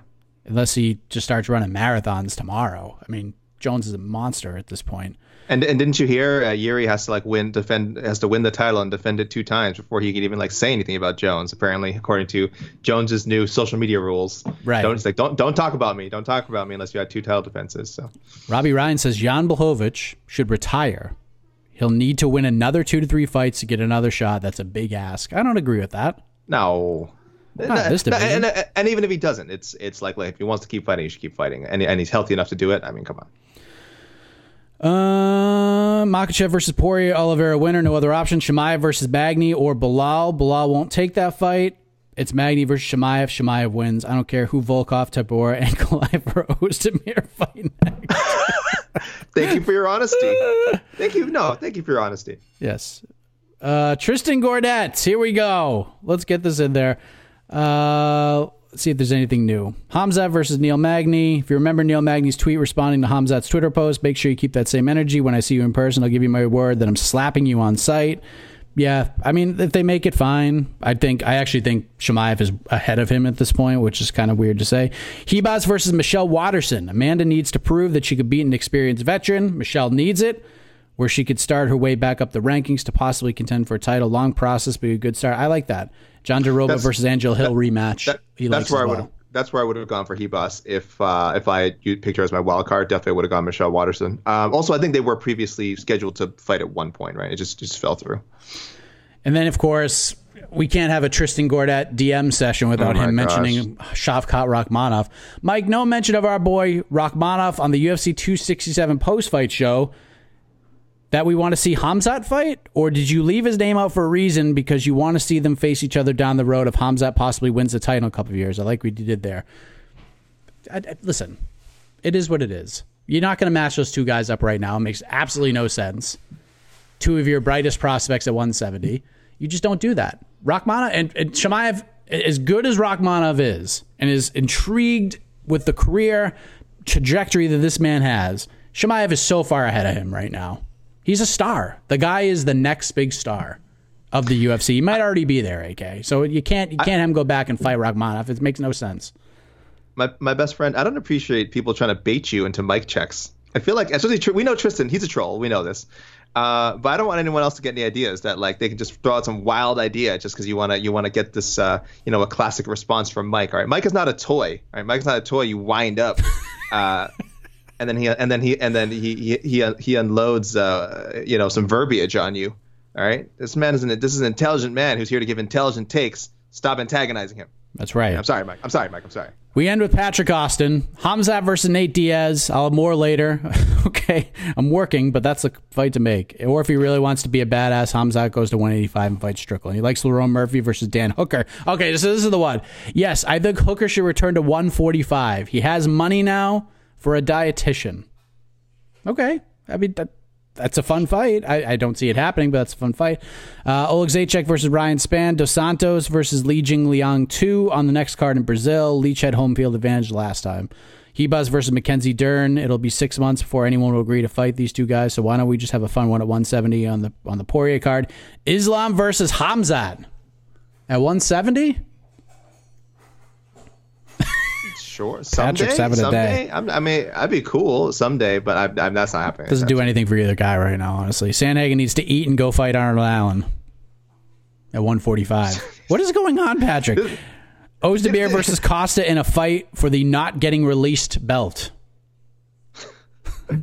Yeah. Honestly, the outcome of the Khamzat versus Islam fight could bring Khabib out of retirement. I mean, can you imagine Khabib versus Patrick Austin is all over the place. But in the real world, Khamzat is probably going to fight Wonder Boy. Poor little Tink Tink Leon Edwards. And then he ends with hashtag smartest listener. Patrick. In reference to himself? Yeah. Remember he last week on the show, he was like, why is Tristan Gordet the guy? I want to be the guy. Yes, the feud. Yes, the Otno card. The card we're building for Otno 1. So let me just, this is tough. This is tough. Before we turn it over to AK, 10-9, Tristan Gordet. Oh, wow. Over to you, AK. Was it different last week? Did Patrick get the 10-9? Patrick just laid down the gauntlet. Oh, okay. This is the first round. I guess this is the first round, and Tristan's got the lead. You've given the listeners another thing to sink their teeth into. So will Tristan be Makwan Amirkhani, or will he be Petr Yan? Let's see. Will he get better as the fight goes, or will he start to fade? Your move, Patrick Austin. Your move. On to you, AK. Loctagon, if you're out there, do not keep track of the score. It's fine. We can handle it. Don't add this to anything. I'm telling you not to. And to Patrick, can we not have Hooker drop down to 145? I don't think the weight cut was the issue. I mean, I get what you're saying. He could drop down to 145 and probably be more optimal than he was before. But, like, he's losing decisions to like, Maximo Blanco and Jason Knight as a featherweight. That, to me, suggests he wasn't at his best. And no disrespect to those guys, but Dan Hooker's a better fighter than both those guys in MMA anyway. And if they met him at lightweight, I think he's a different fighter and would have beat both of them. So I don't want to see that. Okay, how do I start this? Gosh, that was such listeners are already on fire. Well, all right, consensus picks. There you go. This will settle us down. Of course, Teixeira versus Prochazka and Jan versus Sterling, the two pretty much on everybody's card. Ren Odenheimer had this to say about Teixeira versus Prochazka. He says, a while back, I floated the idea of having potential alternatives booked to fight each other on the same card, and Glover's Teixeira's championship victory has led me to consider this when matchmaking for him. I don't want to wait until May to see him fight again. I figure a great way to entice him to fight earlier would be for the UFC to run a pay-per-view in Brazil in late February to coincide with Carnival. This is my note. I don't know what the COVID situation is in Brazil and if that's even possible, but I like the idea. Glover headlines against Yuri Prochazka as planned. And he says Glover needs to be booked to headline in Brazil as champ. Jan Blachowicz hasn't done enough to earn an immediate rematch, but his accomplishments are significant enough to make himself the number one alternate. Book him on the same card against Rakic. If Yuri falls out of the main event, then Jan replaces him for a shot at the belt. Excuse me. If it's Glover that falls out, then Jan replaces him for an interim belt, and then to fight Yuri. And then if both of them fall out, then you throw Jan and Rakic to an interim title fight. So that's kind of a cool idea. Again, I hope things open up more for the UFC and MMA in general, because it would be nice for Teixeira to get a championship defense in Brazil. Teixeira, someone else suggested the Teixeira versus Prochazka Rakic winner, as I did. So I'm also sharing my ought know exemption, even though they're not technically me. I am sharing this exemption with Liam Perry and Barry O'Reilly. Guys, we're gonna make this happen. Blachowicz versus Ankalaev, very popular. Blachowicz, Anthony Smith. Sandhagen versus Font Aldo, winner or loser, some mixture there. And then, yes, Dvalishvili, a very popular choice for him. I think the most popular I saw from Makhachev was definitely Dariush. Also some combination of either Gaethje or Chandler, but Dariush, I think, was the one who were like, yes, this is the clear-cut number one contenders fight. Both guys deserve a spot like that. Go with it. Volkov, the most I saw, yes, with the Rosenstruck matchup. Also, the Lewis Dacus winner, December or loser, December 18th. So some combination of that. So you guys, again, there's a lot of points to be going around. Mike Chimaev versus Luque was very popular. Michael Conifry said Khamzat Smesh. Yep. Khamzat untouched. Definitely. Khamzat undefeated. Of course. Khamzat versus Luque next. I think so. Chimaev versus Magny was delivered a lot of that as well. At Io, it's dad saying, I don't want to rush Khamzat into a top 5 fight yet. This is long overdue. Perfect story build in place. And Hayes III said about that matchup. Neil Magny has been calling for the fight for a while. He thinks it'll be a good test for Khamzat. Also, Neil deserves his big shot at a big prospect, as he's a veteran of the sport, has been an active fighter. Although he admits that matchmaking for Khamzat will be tough with how active he has been before. Hopefully we see Chimaev fight more now. Oh, or I think you're saying the opposite. He could fight again in 2 weeks, and that changes everything. Ankalaev versus Rakic. Thomas Collins says, my reason for this is I don't think that the UFC is a fan of Rakic. I have a feeling that for next year's Fight Island card, I want a Russian in the main event. Therefore, I suspect Rakic and Ankalaev fight early next year, with the winner of that fight competing next September against the winner of Glover and Yuri. So some real projecting there. Thiago Santos also popular for Ankalaev. Ribas, Gadelha, Torres, Watterson. Everyone wants to know where the hell Claudia Gadelha is. I saw a couple people suggest Tukagov versus Murphy 2. With Ryan Doherty, I don't know if this was a typo. He called him Thug Kakov. I assume it was a typo, but now I think it's kind of a cool nickname. So Ryan Doherty, feel free to clear that one up for me. And the whole Connor thing. Yeah. Zaleski versus Price was a popular pick. Olejnik, versus Jacoby. Though some also threw out Olejnik versus Kutelaba, with Barry O'Reilly specifically saying, F the Costa fight. Sorry, Mike. Let's make this all Eastern European battle. So some people are saying, sorry, no Kutelaba Costa, but I thought that was perfect. And I know we've said Molina versus Jake Hadley would be great, but a lot of people want to see him fight Lembekov. So again, a lot of great matchups. Some side of the ring. Guys, I keep track of all these things. Don't worry. Let's go back to Michael Conifray, who liked this is on Instagram. Ulanbekov versus Kai Kara France. If he loses to Cody Garbrandt. What are some other good ones here?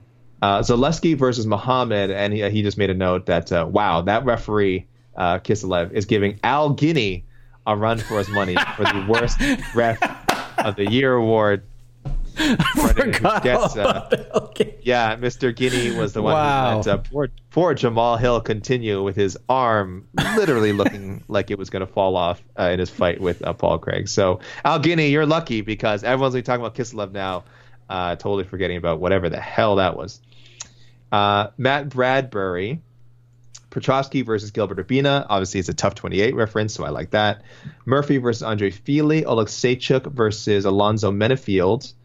Duraev versus Gregory Rodriguez. I feel like that one, Mike. That's pretty cool. It's a good one. Buffalo Gums wrote something funny, I think, so I have to read this. Oleksiejczuk versus Shogun. Huh. Interesting. I don't know what kind of fight Shogun's looking for at this point in his career, because that to me is a fight he could win. So maybe that's the kind of fight he wants to go out on. But also, aren't there Legends fights he could go after? I just hadn't thought about matchmaking Shogun in a while. I think he hasn't fought in almost a year, and is probably just about to be removed from my rankings. So, Volkov versus how did you feel about Volkov versus Romanov? I mean, sure. It just seemed kind of weird. Top 5 guy gets a win and now has to fight Romanov. It just, I don't mind it. I'd like to see it. I think Romanov is that good. It'd be an interesting fight. It just seems, maybe that's just the state of the division right now. And there's just no other options. What about Volkov versus Espino?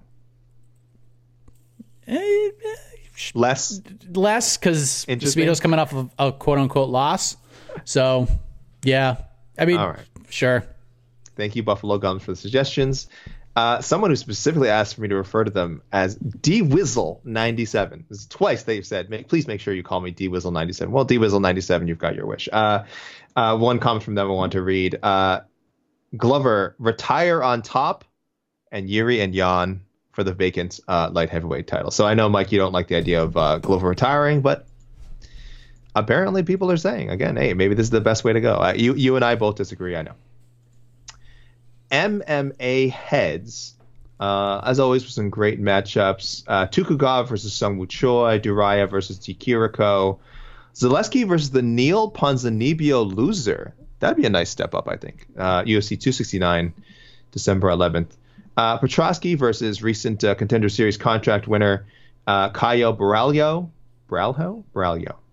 And Ulanbekov versus Jake Hadley. So we'll see a lot. And MMA Head's always throwing out these Contender Series matchups. As I said, they also had Bash versus Lajashvili. Omar Gadziev versus Roman Kopylov. Christian Quinones versus the Randy Costa Tony Kelly loser. That's UFC 269. Karine Silva versus the Jillian Robertson Priscilla Cachoeira loser. UFC 269 again. And Manuel Torres versus Eric Ghost Pepper Gonzalez. So some interesting matchups there. Carlos Torres Buckley Caceres also wrote something I apparently felt like reading. If I can find, where are they? Yes. Good matchups here. Let's see. Shemaya versus Uriah Hall. Yeah. What do you think, Mike? I mean, sure. I mean, listen, you can't go wrong. You really cannot go wrong.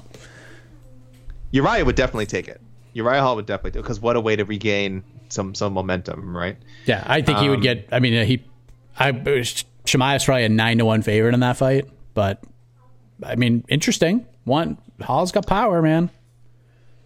Makhachev versus Ferguson. Makhachev said that ship has sailed, but I mean, if it came up, I don't know. He might consider it. And Jan versus Dvalishvili. Just give Dvalishvili the next title shot. Sheesh. No, but I don't know. Listen. If Sterling can't make it, they book the fight. Sterling can't make it. Now you can slide Merab in. Take one for the teammate. My goodness, that would be. Yeah, he'd win it for him. And he just a great card. Referee Vyacheslav Kiselev wanted to see death. Thank goodness they pulled him out. And he says, "Happy Halloween to you and Mike." Thank you. Happy Halloween to you, Carlos. And my man from Markham, Nivathan Kuganantham, has a question. First, I'll read the one. He had one really good. I like Olejchik versus Nchukwu.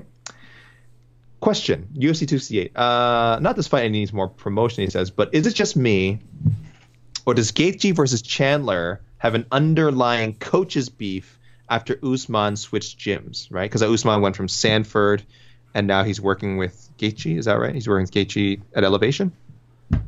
Yeah, I don't know if there's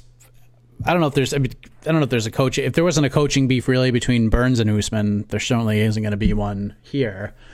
I don't think you need any added storylines for this fight. I think it's so good. There's so much at stake. The stakes are high. It's a dangerous fight for both guys. It's just an awesome piece of business. This is the best fight on paper for the rest of the year. It was better than anything on 267 on paper, better than anything on 268 on paper, better than anything else on paper, if we're being honest. Just no one has had a bad thing to say about it. This thing doesn't need anything extra. You don't need to sell it anymore with any additional sizzle. Yeah, I don't think that factors into it. Maybe for Chandler, maybe there's some added chip on his shoulder. Chandler's that kind of a guy who seems to search those out, but I think he knows the smoke he's walking into on Saturday at MSG. I think he's also what Nevathon's suggesting is maybe more like we'll get a scathing Henry Hooft promo this week or something. How dare you leave us for Colorado, you fool. I don't know. It's probably not going to happen. It's not going to become the story of the week. But thank you, Nevathon, for the question. Going to emails now. We've got a first timer. They did not leave their name, just their email address. I'll just read the first part of it. Arnie Clemens 99. Long-time listener, first-time responder from the Netherlands. What is up? What is our people in the Netherlands? They say they have no social media and they have to find my email through the website. Guys, I've said it on previous episodes, but maybe they listen to the one where I didn't say it. And just first-timers, I love to read all their picks. Khamzat Chiesa, if he beats Sean Brady. Islam versus Chandler Gaethje loser. Volkov, Rosenstrike, and Glover versus Yuri. This guy says, I was a bit annoyed with the card. It felt like almost every fight was a clear setup for a Russian guy. I don't like fights like Islam versus Hooker and Khamzat versus Lee, except for making money with betting. And he said lots of media do their best to hype the fight, but don't we all know what will happen? It felt like rock, paper, scissors, where the dominant wrestlers with the scissors against paper. I'll say, I know if Casey were here to agree with me, I like showcase cards. I like showcase fights. This is how you build up names, man. Bellator does this all the time, and I get it, and they get flack for it too. People go like, why? The last Bellator fight was like, oh, why is Usman Nurmagomedov matched up with some guy who's like a 3,000 to 1 favorite against? And it's like, because I want to see these guys show off. I want to see, this is old pro wrestling enhancement talent style stuff. That wasn't quite the case at 267. But this is how you make stars. You put them in situations where they have amazing performances. So certainly after a while, you see through it. But that's the business. That's the fight game, Arnie. It happens in MMA.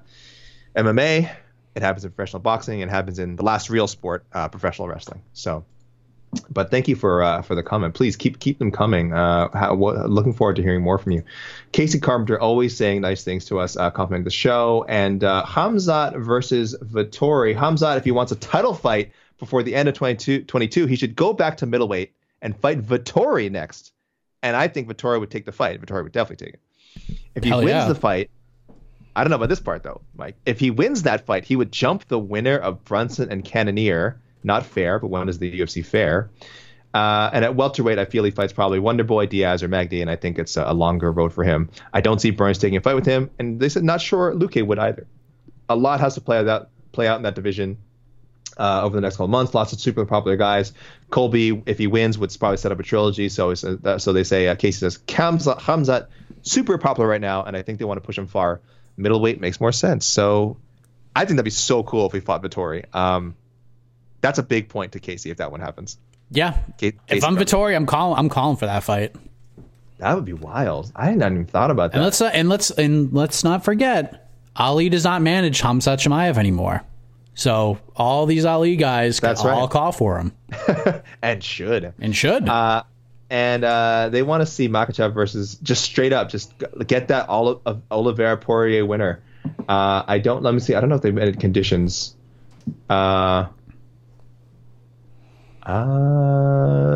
Is just Islam should fight the winner of Chandler Gaethje. I think he's going to. I think he is going to get the winner of the title fight. That's the official pick. So because he's popular, and like Khamzat, popularity means something. So thank you, Casey Carpenter. I'm going to remember these picks for sure. Ren Odenheimer, of course, our friend and little Andre, his son Andre. Andre appreciated the shout out, as did his mother and friends and family. So thank you to me, and thank you to Mike. Makhachev versus McGregor. An added benefit is that if McGregor surprises us all and somehow obliterates Islam, this could potentially be the catalyst to draw Khabib from retirement. I don't think McGregor wants to have anything to do with Islam, but boy, that'd be fun for that fight to happen. And if you're the UFC, you should be trying to make that fight happen somehow. I don't know how. Maybe it's just a dollar amount, but yeah, I don't think it happens. I'd rather. I mean, if you want to do the Tony Ferguson one, there's a lot of story there. I don't think it gets as ugly as a McGregor fight would get. I think we'd feel a little sad after it's over because Makhachev probably destroys Ferguson. He probably destroys McGregor too, if we're being honest. But at least the build to the fight would be cheesy, but it wouldn't get ugly. The McGregor one would get real ugly. Yeah, we know how bad it would get. We've seen it. But I get it. There's still some residual Khabib heat there, and I think people want to claim some of that, and that's certainly a possibility. And our Melbourne matchmaker Joe Young has some picks. One of them was a good one. He says Brad Riddell to avenge Dan Hooker's loss against Islam. He says he sees this one maybe sometime next year, even 2 years down the road. But I guess that means he sees Riddell becoming like a top 5, top 10 guy, and maybe getting a fight with Islam at some point to avenge Hooker. So his hands full in his next fight. So we'll see if he beats Rafael Fiziev, then yeah, he's on his way. Yeah, and again, I think what Joe is saying here is even if that doesn't happen, somewhere down the road he gets on a win streak that puts him back in line. So Denny Caps just making it under the deadline for picks here. I like Zaleski versus Roberts. I think that's a good pick. Why did I? Oh, okay. I want to say he broke it down first. He said Zaleski has entered that Muhammad, James Krause, Alex Morano level where he's not really considered a title threat, but has a very respectable UFC record. So he said any of those 3 guys would be great, plus Randy Brown, Tim Means. Damn it, Denny, come on. He said, I know. He's aware of that hashtag lobby for Robbie. So, okay, Denny, it's fine. Cowboy Oliveira, Nico Price, D-Rod, Muslim Salikov, Warley Alves, Jake Matthews. But he said for the official pick, he's going Danny Roberts. So I like that. I like people feel free to give other options, but list your official pick. So he is only getting a point if it is Danny Roberts and Elizeu Zaleski. Thank you, Denny. A lot of thoughtful picks there. Tukagov versus, I think he was saying Tukagov versus Chen Sung Jung. Just throw him in there with the zombie. Wow. And Blachowicz versus Alonzo Menifield. All right, guys, let's close out with our Twitter friends who are always so prolific. Adam McDonald, first timer. He got the welcome to the party, pal John McClane gift. Everyone does when you're a first time contributor to on to the next one. Started listening to the show. Would love to see Chimaev do double duty and take on Strickland so Sean can fight this year. If not, 170 burns for him next. Volkov needs to fight Stipe.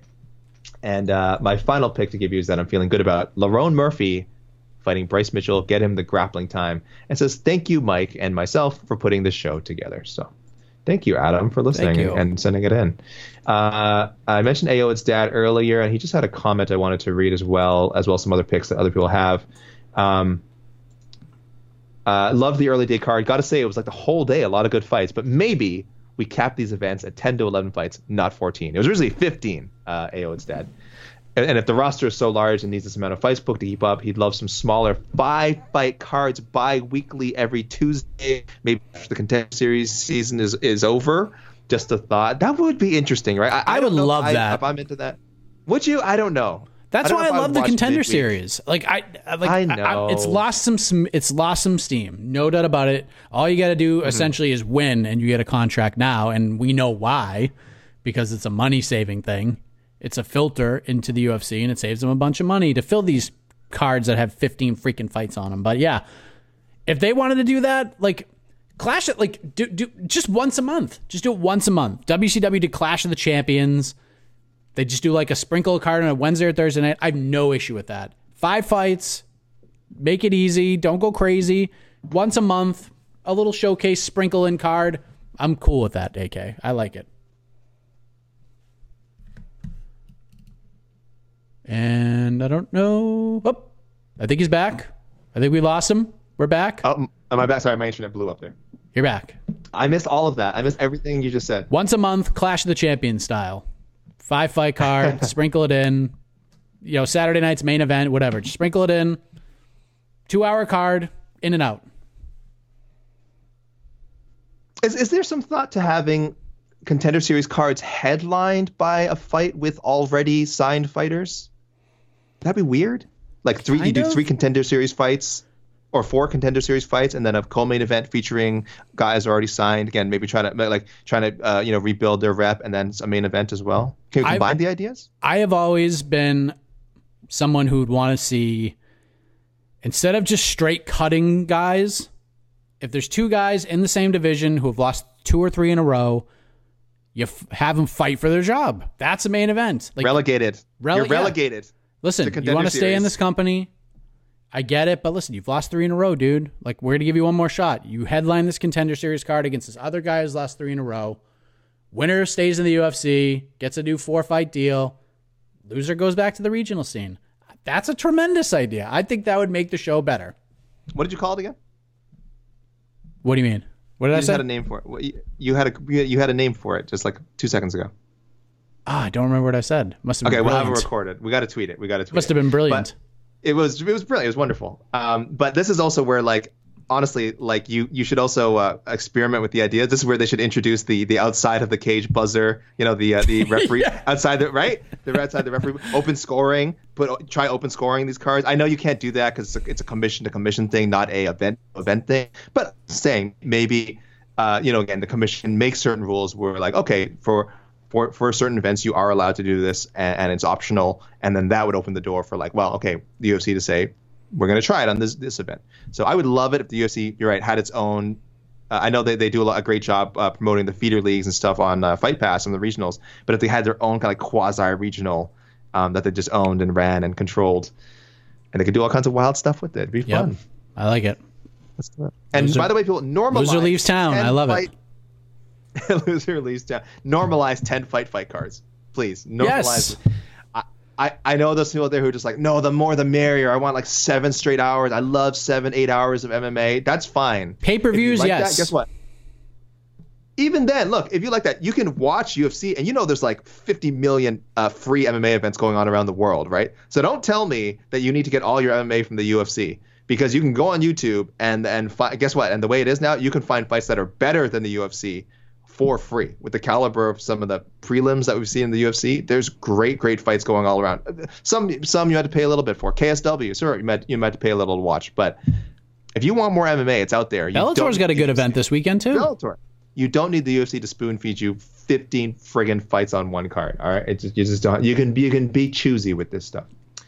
I mentioned Ryan Doherty before. He says Makhachev versus Poirier, Oliveira loser. I think that's very likely. And also was with me, Hooker versus Dober. I don't know if he wants to see it next, but I think he's like me. He wants to see it somewhere down the line. All right, Miles Hutton. Which one of these jumped out at me? Duraev versus Julian Marquez. Sure. Lerone Murphy versus Damon Jackson. I think Lerone is ahead of. I saw a lot of these kind of matchups. I think Lerone is a little bit higher up in the rankings than people think. I bet he's top 20. He's top 20 in their eyes. I have top 20 in mind. I mean, it's a pretty deep division. But even when he fought his first fight, he fought Tukagov to a draw. Tukagov is pretty highly ranked. I have Lerone just outside. I have him at 21. So yeah, essentially top 20. And this is a deep cut. Ulanbekov versus the Shang, a Juan Puerta winner from this Tuesday's upcoming. Someone's really trying to get ahead on the Contender Series game. Ulanbekov is the winner of this fight coming up on this Tuesday's Contender Series. Shang, Puerta, two super experienced. And it makes sense. These guys, I know Ulanbekov's really good, and these guys would be making their UFC debut after this, but they both have, I think, combined like 60 or 70 pro fights or something. These guys are super experienced. So it's kind of a cool matchup. Miles Hutton, if you get a point for that, I'm going to give you your own tweet. I don't know. I don't really have much to give you, but I'll give him a half of my point. He gets a point and a half if this happens. Whoa, wait, hold on, Mike. Our points are more valuable than. Oh, should I not have said that? I think people know by now. Yeah. Our Otno points are more valuable than listener Otno points. So you would give half. You already said that. You'd give half a Mike Otno point if that fight. Holy crap! And I'm not in Florida either. Loctagon, good luck adding that to your spreadsheet, buddy. I don't even know. You might need another column. Four Corner Sports NY. Murphy versus the Woodson Colin Anglin winner. That's just a fight I'm really looking forward to. I just tried to mention it. It's a good one. Oleksiejczuk versus Ed Herman. And he has a specific date. Which is March 2022. So he's like this. He's booking the date. You do not get extra Otno points for that, but I like the ambition. Seamus Law wants Duraev to fight the other half of the Marquez Wright fight that fell through, Jordan Wright. Zaleski versus Carlton Harris. Oleksiejczuk versus the Jung and Nzechukwu winner that's coming out. That'd be a good one. And again, Murphy versus Kamela Kirk. I guess they both beat the battle of guys who just beat up Amir Khani, but I think Murphy's ahead of him. McDonald. Is James a first-timer? No, second-timer. James, McDonald, Oleksiejczuk versus Uzdemir. Sure. Zaleski versus Kevin Lee. Sure. Yeah. And for Chimaev, I think you mentioned this one, Wonder Boy. I think, and I know you said in the show, Wonder Boy should be trying to make this one happen now. Everybody should. Everybody, we should be on Twitter later on today. Everybody calling out Chimaev. Literally everybody should be calling him out right now. 70, 85. Hell, even if you're a 55er, call him out. Call for this man. Fight him now. They might legitimately be afraid. Fight him now. There might be that thinking like, should I tweet this? And like, no, because it might actually happen, and I don't actually want that to happen. Brandon, a lot of suggestions. I like Petrosky versus Abu Azaitar. I'm not sure where that guy is, but that's a good one. Hayes III, just match up Zaleski with Li Jingliang. Petrosky versus the, oh my God, I feel they're deep cuts. Jacob Malkoun, AJ Dobson winner, UFC 271, February 12th. That'd be a long wait for Petrosky. He'd have to wait till February for those guys to fight and then have to wait for them to be matched up. I don't know. It's a little too long. Yeah. Thomas Collins, Ankalaev versus Rakic. Lerone Murphy versus Zabit Magomed Sharipov. He should probably be on the ban list too, but go ahead, I'll listen. Hear me out on this one. I think Thomas Collins expected that response. Hear me out on this one. Zabit has been out for a while. We know he's looking for a fight soon. I don't think he's ready for a top-ranked fighter, so why not give Lerone a chance? It's a winnable fight for Zabit, but it carries some risk. Gives Lerone a step up in terms of his opponent. Make this fight UFC. So Thomas Collins feels very passionate about it. Only 3 guys left here. Barry O'Reilly. Petrosky versus Park. Jun Young Park. Murphy versus Landwehr. I think we mentioned that before. Or did we mention someone versus? Either way, yeah. Zubaira. Zubaira. Either way, yeah. Get Landwehr in the mix with these guys. So much fun. Zaleski versus D-Rod. Duraev versus Marc-Andre Barriot. Tukugov versus Barbeau.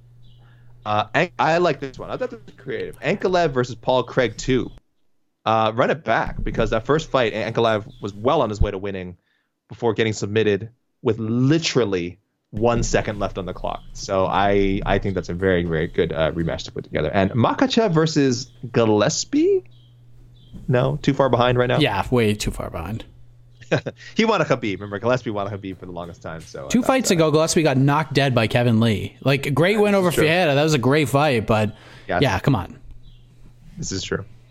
If anything, that'd be a stay busy and a paycheck fight for Makhachev, and he'd have to know that he was guaranteed a title shot off it. Otherwise, it's really not worth his time right now. Marcus McGahee calls this the old man and the C edition, C in parentheses, as we often indicate for a champion. So well done, Marcus. Oleksiejczuk versus Costa. Again, people are really trying to get away from your Costa Kuchalaba matchup. I'm sorry, Mike. Duraev versus Puna Soriano. I think it means yes, Puna Soriano. I had to read this one. This was suggested by his cat, Kaiju. He said, as he pointed out, Soriano hits like a truck. As he pointed out, his cat pointed out? Okay, Marcus, I have some questions. But as pointed out, Soriano hits like a truck. I guess as Sean Soriano pointed out. I'm sorry. As Puna Soriano pointed out. Soriano hits like a truck and has never been taken down in his Contender Series or UFC career. And he did not appreciate the cat throwing video. What's the cat throwing video? Who's throwing a cat? Not Duraev.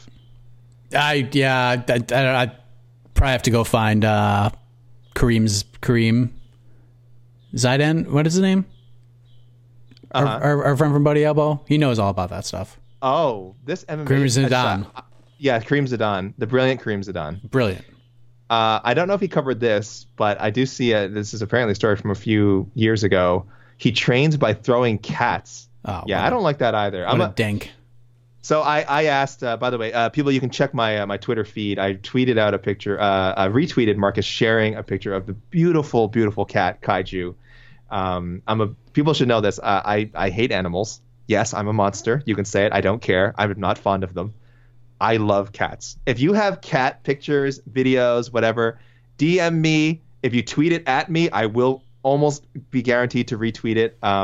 If I miss it, then DM me and tell me to do it. I love cats. Kaiju, I was very happy to meet. So thank you, Marcus McGahee. And yes, I also did not like just learning that about Duraev. So finger of shame to you. Finger wag of shame, Duraev. Don't do that. Chimaev versus Chiesa Brady winner on November 20th. And Murphy versus Swanson Elkins winner, Mike, December 18th. Yeah, I'm fine with that, especially if Cub wins. Yeah, I think I agree. It makes more sense if Cub wins. And to close this out, we have a newcomer, Emilio, at Emilio Plays with a Z on Twitter. Again, I gave them the John McClane. Welcome to the party, pal.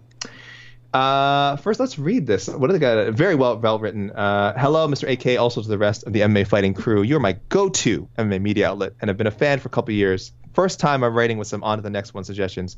Fingers crossed my picks ain't doo-doo. Emilio, the only reason I didn't read a bunch of your picks is there's a lot of overlap. People have the same picks, but I read everything you wrote personally, so thank you for that. Ulanbekov versus Kop Zumagulov, loser, December 4th. Great matchup idea. Petrosky versus Lungiambula. Lerone Murphy versus the Burgos Corantillo, loser. I like it. UFC 268. Oleksiejczuk versus Crute Hill, loser, December 4th. Tukugov versus Swanson Elkins, winner. And then Chimaev. I had to end on this note. This is great. Thank you, Emilio. Great first. Happy Halloween, young man. That is the young Michael Hex child. Hang on. Wait till I tell you. And he had this to say about Chimaev to close out. Hamza Chimaev versus Masvidal. Nate and Michel Pereira in a 3-1 handicap, no holds barred, Hell in a Cell match. The hype is so real. I actually think Hamzat wins that too. For real, though, it's got to be the winner of Brady versus Chiesa, especially if it's Chiesa. Don't give me none of that Nate Diaz nonsense. I'm not a Nate Diaz fanatic, but that would just be murder and illegal. Wow. Yes. So I tell you, Emilio, you came in hot. That was at Emilio Plays on Twitter, people. If you want to send your responses to that spicy matchmaking, thank you, guys. And if, of course, you want to send stuff to me, you can hit me up, guys. DM at Alexander K. Lee on Twitter, at Alexander KK Lee on Instagram. And for people who, for some reason, couldn't find my email, alex.lee@sbnation.com. Okay. That was a show. That was quite a show. So good. We had a little bit of everything. UFC 267, at least for the matchmaking, is in the books. And now we get a break, right? We got a break. Yes, huge break. We're off for a month. Nothing's coming up. Nothing. Just kidding. UFC 268 this Saturday. Another huge event on pay-per-view. 267. 2 more title fights. Wait, what? 2 rematches. Kamaru Usman versus Colby Covington, the main event. Rose Namajunas versus Zhang Weili 2 for the strawweight title. Justin Gaethje versus Michael Chandler, Frankie Edgar versus Marlon Vera, Shane Burgos versus Billy Quarantillo. That is the main card, and what a main card it's going to be. Edmund Shabazian is back against Nasruddin Imavov, Ally Quinta versus Bobby Green, Andreas Michailidis versus the debuting Alex Pereira, Jordan Williams versus the debuting Ian Gary, CJ Vergara makes his debut against Ode Osborne, John Vellante versus Chris Barnett. That is the people's main event. That's right there. That's not a real fight. That is a real fight, and it's the best fight on the whole card. Chris Barnett's not in the UFC anymore. What are you talking about? That's not real. Alexa Kamer versus John Allan, Melsik Bagdasarian versus Bruno Souza, and Phil Haas versus Chris Curtis. That is UFC 268 at the Mecca, Madison Square Garden. Jose Young, Saturday? As we speak. Yes, this Saturday, on his way to New York. Are you serious? Right now, from Abu Dhabi. 14 fights. I should read this MMA fighting site that Emilio was talking about. Yeah, I feel like I'd be more informed about what's going on. Yes. What? So join us next week as we talk all things UFC 268, the aftermath. And always remember, ladies and gentlemen, MMA is supposed to be fun. Do not take this stuff too seriously. We'll have more fun next week on to the next one, the podcast. Grayson, what do you want to say to the people? Loud and clear. Now it's your cue. Go ahead. Happy Halloween. Happy Halloween, everybody. Why are you here? You're listening to the Vox Media Podcast Network. Businesses have always needed customers. So customer engagement has always been a thing. You know, steak dinners, golf, in-person handshakes. Not exactly efficient, though. But thanks to ZoomInfo, times have changed. Now you can engage with the right customers across all channels and grow your business efficiently and effectively, all from one platform. Sorry, steak dinner guy. We've got work to do. Unlock insights, engage customers, win faster at ZoomInfo.com. ZoomInfo, how business goes to market.